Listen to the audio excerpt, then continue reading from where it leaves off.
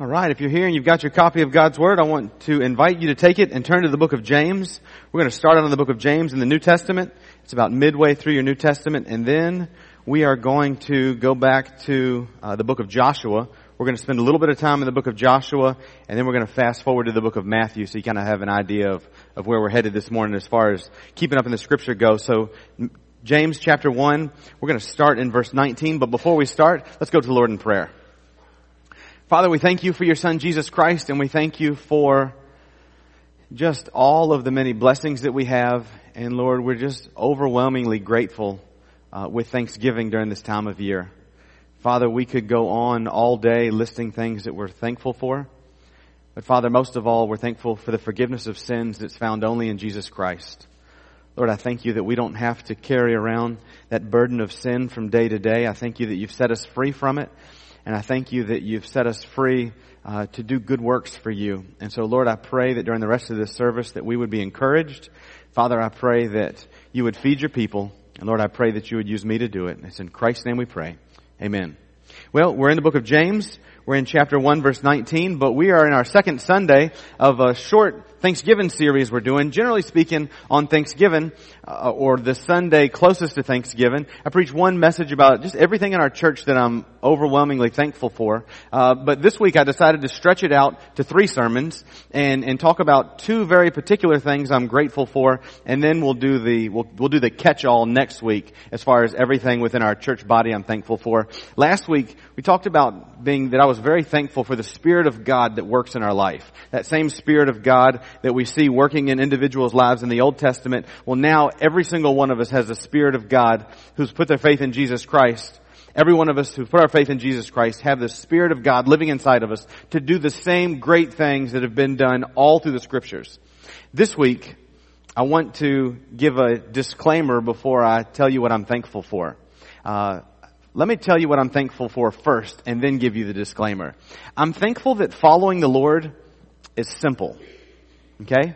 That's what I'm thankful for. I'm thankful that following the Lord is simple. And we're going to talk about how following the Lord is simple. But before we move on, I got to tell you something about the word simple.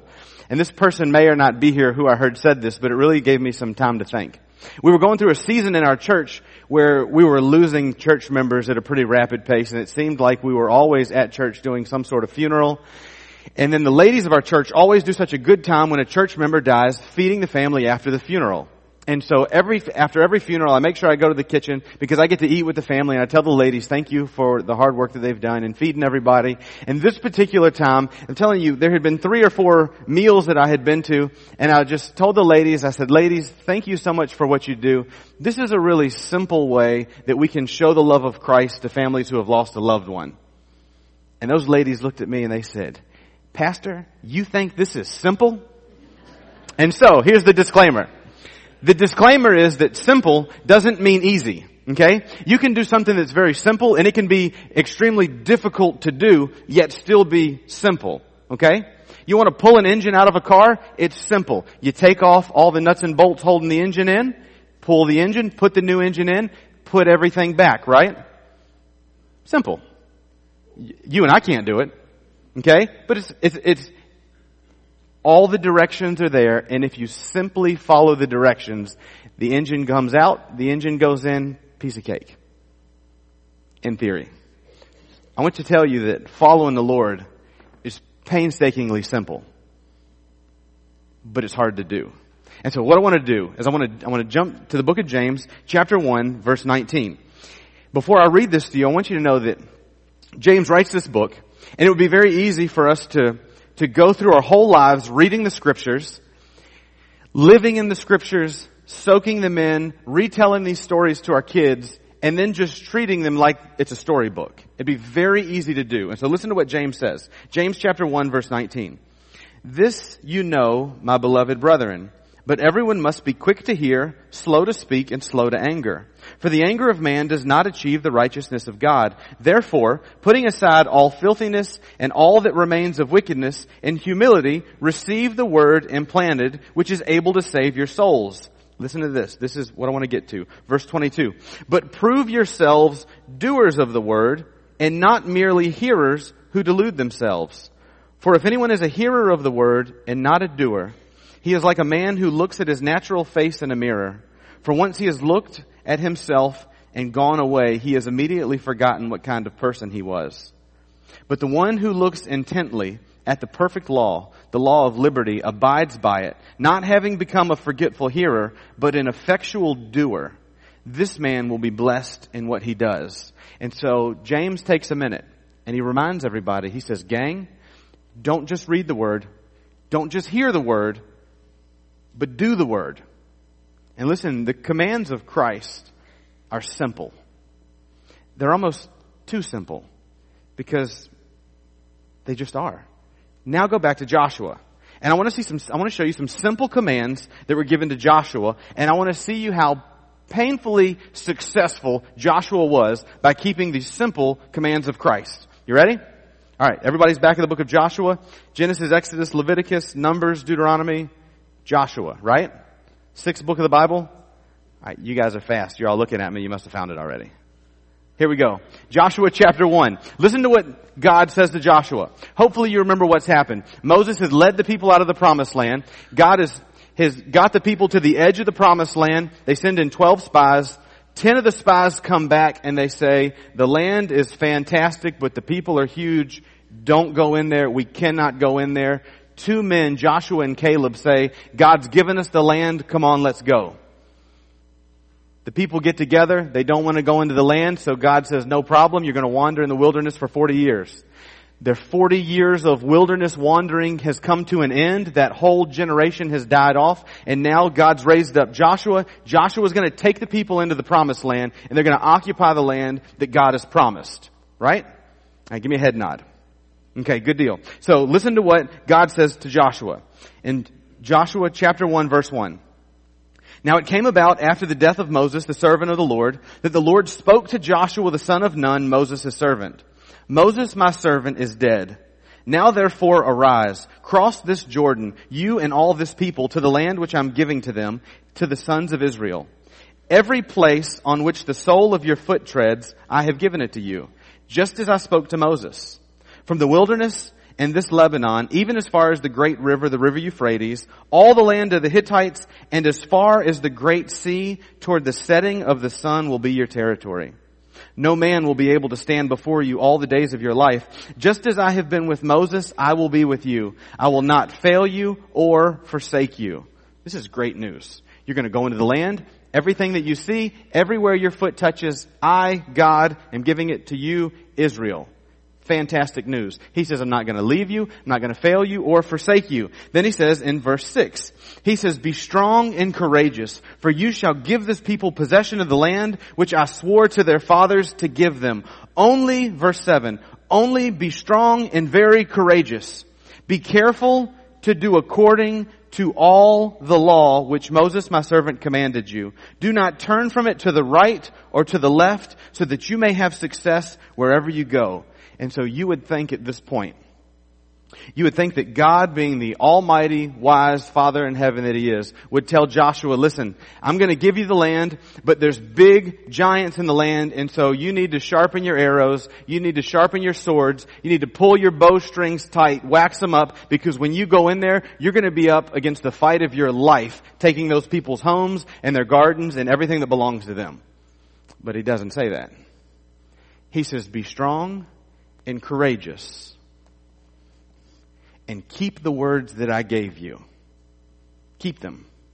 Do exactly what I've told you, and don't turn to the right, don't turn to the left. Only be careful to obey all the words of this law. And he says, and I'll be with you, and I won't fail you or forsake you. Then he goes on in verse 8. He says, now what he's talking about now is he's got Joshua has the first 5 books of the Bible. So he's got Genesis through Deuteronomy. This book of the law shall not depart from your mouth, but you shall meditate on it day and night, so that you may be careful to do according to all that is written in it. For then you will make your way prosperous, and then you will have success. So he says, Joshua, it's not about sharp arrows. It's not about sharp swords. It's not about what sort of shape your army is in. It's in you meditating on and keeping the words of this book, and that's going to determine your success. And he says in verse 9, have I not commanded you, be strong and courageous. Do not tremble or be dismayed, for the Lord your God is with you wherever you go. Now you flip a page or two over. As you're flipping to Joshua chapter 5, what happens is that Joshua takes over from Moses. He gathers the people together. They get themselves right with the Lord, and they're going to march forward. The first thing they're going to do is they're going to march to the city of Jericho. Jericho is across the Jordan River from where they currently are. And so if you're in the Old Testament and you're in the army and you need to do a river crossing, this is a very dangerous thing to get 2 million people over a fast-moving river. Right? It just is. Whenever you have to cross a large body of water, it's a difficult task to do. Unless you have a bridge, they don't have a bridge. So what happens is that the Lord parts the Jordan River for them. They walk across the Jordan River on dry land, and now the people find themselves camped out on the same side of the river as the city Jericho that they can see off in the distance. You got the picture? Jericho's the first city they're going to come to. First city they're going to conquer. Jericho is full of angry folks that want to kill the people of the Lord. All right? And so listen to what happens when they get to chapter 5. Now it came about, this is Joshua chapter 5 verse 1. Now it came about when all the kings of the Amorites who were beyond the Jordan to the west and all the kings of the Canaanites who were by the sea heard how the Lord had dried up the waters of the Jordan before the sons of Israel until they had crossed, that their hearts melted and there was no spirit in them any longer because of the sons of Israel. And so what happened is that all of the kings of the surrounding areas got word through their Facebook messaging, Instagram feed, Twitter feed, all this. Word gets out that the Lord has dried up the water in the river and the people have walked through on dry land, and all of the surrounding nations are scared of these people of Israel. And so if you know anything, when people are scared, that's the time you attack, right? That's the time where you mount an attack and you're going to go in and you're going to take over these cities while all the people are cowering in fear. But that would be a wise decision, and God says, Joshua, you're not in the business of making wise decisions. You're in the business of keeping the words of this book. And so what does he tell Joshua to do? Listen to this. Chapter 5, verse 2. At that time, the Lord said to Joshua, make for yourself flint knives and circumcise again the sons of Israel the second time. Now, how many of you, if you haven't read that before, saw this coming? We've got a huge 2 million man army rolling forward to capture a city. We've just crossed over the river. The enemies are cowering in fear. Now's the time to attack. And what does God say do? He says, stop right there, circumcise the whole bunch of people. And listen to what the scripture says. So Joshua made himself flint knives and circumcised the sons of Israel at that place that begins with the G. So Joshua did it. Do you know how ridiculous of a decision this is if you're not hearing from God? Do you know how foolish this is? Do you know that it takes about a week to recover from a circumcision? Now some of you are going to be like, I can't believe he was using that word in the sermon. It's in the text, okay? You can't read through the scriptures and not hear the word. That's what he says to do. Why does God tell Joshua, circumcise the people? Because that's what the book said to do. And Joshua was a man called by God to do exactly what the book said to do. If you wanted to be in good standing with God and you were a member of the nation of Israel, you had to be circumcised. That was proof that you were in a good covenant relationship with God. And so it's important enough that when God says to do it, Joshua does it. And then, see what happens. He circumcises the people. When he obeys, God shows up later in that chapter. Listen to this over in verse 13. Now it came about when Joshua, this is Joshua chapter 5 verse 13. Now it came about when Joshua was by Jericho that he lifted up his eyes and looked, and behold, a man was standing opposite him with his sword drawn in his hand. And Joshua went to him and said to him, are you for us or for our adversaries? He said, no. Rather, I indeed come now as captain of the host of the Lord. And Joshua fell on his face to the earth and bowed down and said to him, what has my Lord to say to his servant? The captain of the Lord's host said to Joshua, "Remove your sandals from your feet, for the place where you are standing is holy." And Joshua did so. And so this is what happens. God has set Joshua apart to lead his people into the promised land. And he's told Joshua, listen, Joshua, the only thing that you need to make certain and sure you do is that you keep my word. Joshua obeys the Lord. He keeps the Lord's word even when it's hard. So if you look back in verse 2, and God tells Joshua, "Make for yourselves flint knives, circumcise again the sons of Israel the second time." And then you have Joshua making the flint knife and circumcising the sons of Israel. Let me just tell you that doing that to 2 million people is a long process, and there's a lot of conversations that would have happened in between verse 2 and verse 3. A lot of conversations. Okay? Let's just be real with this. Some knucklehead general walks up to your company or your platoon or your squad and says, "Hey, these are the orders that have been handed down from the general. We're going to need to take care of this business before we do anything else." Do you know how much convincing that Joshua would have had to do? Do you think people just signed up and showed up? Said, "Me first, me first"? Do you think cutting in line was a problem when it came to this decision? I dare say not. But Joshua was responsible for keeping the word of the Lord. And when he kept the word of the Lord, the very next thing that happened is that God showed up. And Joshua says to the Lord, "Are you for us? Or are you against us?" And the Lord reminds him, "I'm not for you or against you. I'm the captain of the army that you're in. And so you're actually with me instead." Because when you keep the word of the Lord, it's not for the Lord or against the Lord. It's you the Lord's not for you or against you. It's you following him and proving that you're with him. And so we go on to Joshua chapter 6, verse 1. And so God gives another word to Joshua. The people have been obedient. God gives another word to Joshua.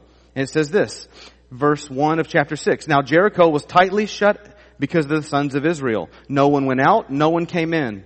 The Lord said to Joshua, 'See, I've given Jericho into your hand with its king and the valiant warriors.'"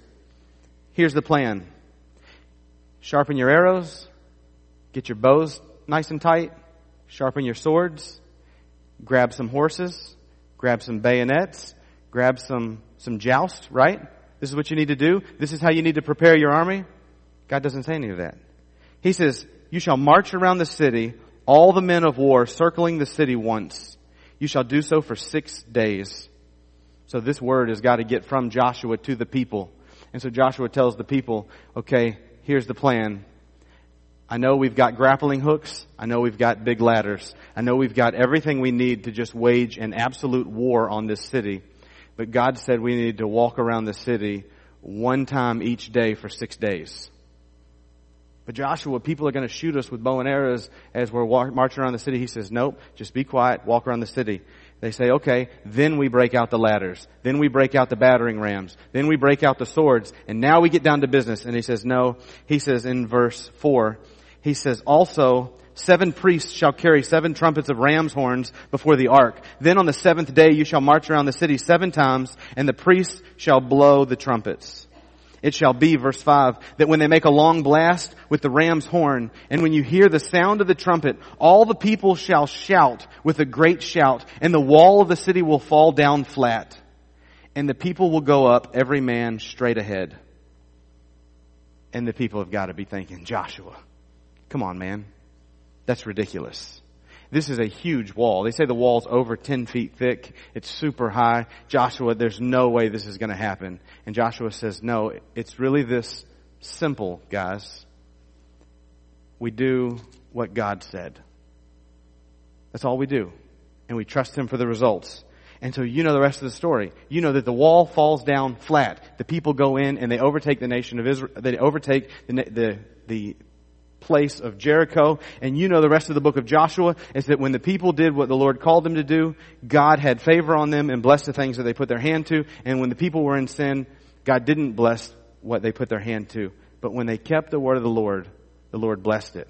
And gang, listen, we're getting ready to go over to a New Testament example of when this same sort of thing happens. And I just want you to know that on Thanksgiving, I'm painfully grateful that we don't have to come up with all sorts of plans. I'm so thankful that we don't have to come up with all sorts of wise ideas. We don't have to come up with dog and pony shows to win people to the Lord and to grow God's church. All we have to do is keep the word of the Lord. It's that simple. Jesus says, raise me up and I'll draw all men to myself. It's that simple. Now, didn't say anything about it being easy, but I said it's that simple. And so now you flip over to the book of Matthew. Matthew chapter 28. And that's an Old Testament example of God's people obeying Him. Now I want to give you a New Testament example of what God has commanded us to do and what it looks like when God's people obey His word, how great things happen. Alright, you're going over to the book of Matthew, chapter 28. Ultimately, you're getting to verse 18, to the Great Commission. Matthew chapter 28, verse 18 says this. And Jesus came up and spoke to them, saying, all authority has been given to me in heaven and on earth. Go therefore and make disciples of all the nations, baptizing them in the name of the Father and the Son and the Holy Spirit, teaching them to observe all that I commanded you, and lo, I am with you always, even to the end of the age. And so here's a commandment, right? I said following the Lord was simple. Go into all the world, make disciples of all nations, baptizing them in the name of the Father, the Son, and the Holy Spirit, teaching them to observe all that I commanded you, and lo, I'm with you always, even to the end of the age. And so here we have, as a church, as followers of Christ, we have a command on each of our lives to, as we go throughout the world, as we go throughout the nations, we're to make disciples of nations as we go. Right? And then the Lord promises, when you do that, I'll be with you always. Wouldn't you guys love to see the Lord doing great things amongst us? Like, wouldn't that be awesome? Like, wouldn't it be awesome if you showed up with us as a church body and we couldn't even have a preaching service because everyone was so excited to share what the Lord was doing in their life that week as they obeyed the commands of Christ? Like, wouldn't that be fantastic? You guys are like, no, I'm content with funerals for church services. Okay? Like, I'm good with that? No. Everybody wants God to do great things. And so, listen to this. This story is straight from the mouth of Dr. Tarkington. Okay? I was at his house just last week, and he told a story of one of his friends. Okay? Not somebody he read a book about in a missionary book that happened tons of years ago. This story is about a man he knew face to face. You following me? This is not someone else's story. This is a story of someone that is his friend. Someone he knows. Someone that he can verify this. So there's someone sitting in this room right now that can verify the accuracy of this story. So the man Dr. Tarkington knows is serving in the Philippines. He's got a call on his life to take the gospel to the nations. It's as simple as going, I didn't say easy, I said simple. It's as simple as getting a plane ticket, going somewhere where they don't know Jesus and telling them about Jesus. This man goes to the Philippines. He's got a burden on his heart to serve one of the 900 or so occupied islands in the Philippines.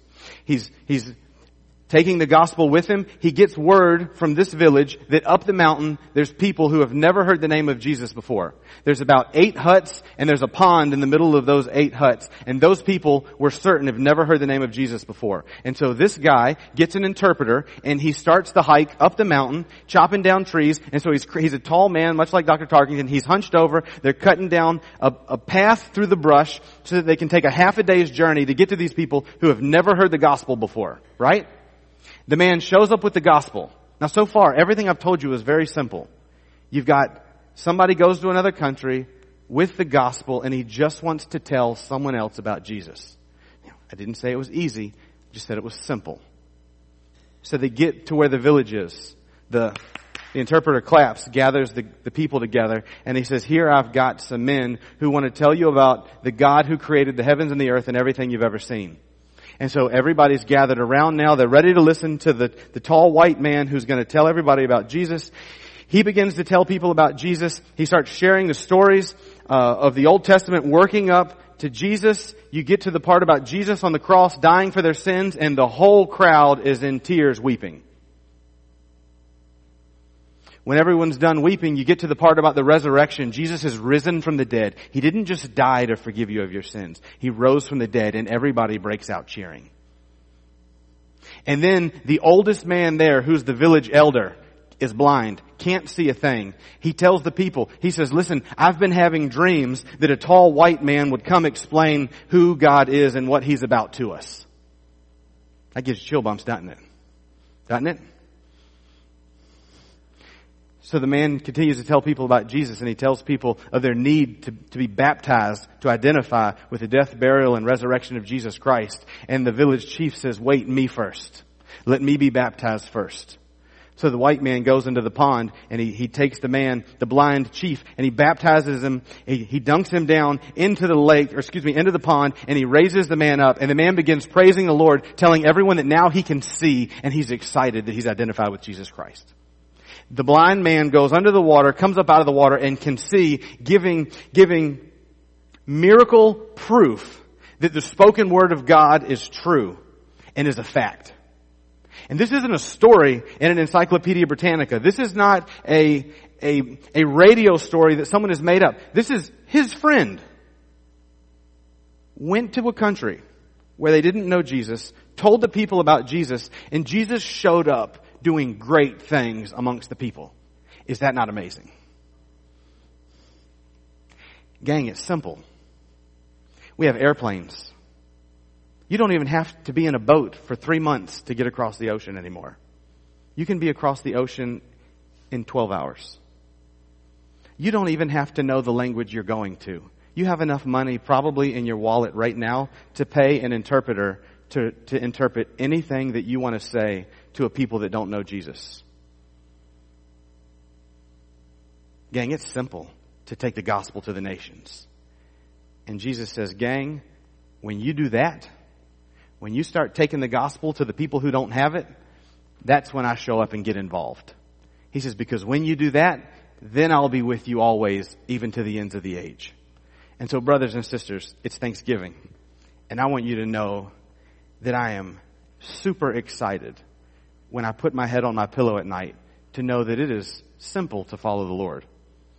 Now, it'd be one of the hardest things you've ever done, but the marching orders are very simple. It's just a matter of whether we want to do it or not. And so let's go to the Lord in prayer. If you're here, if you've never put your faith in Jesus Christ, I would love to share with you how you could have a relationship with Him. How He came to this earth, died on the cross for your sins so that you could be forgiven of anything that you've ever done. I'd love to tell you about how much He loves you and cares about you, wants you to be in this relationship with you. And I'd love to tell you about how He rose from the dead so that you could have eternal life. Let's go to the Lord in prayer. Father, we thank you for your Son, Jesus. Lord, we thank you for the great things He did on our behalf. Father, we thank you for the stories in this Bible that are 100% fact. Lord, we thank you that there was a man named Joshua who was obedient to your word even when it seemed silly. And Father, we thank you for the great victories you gave him. Father, I thank you for the friend of Dr. Tarkington.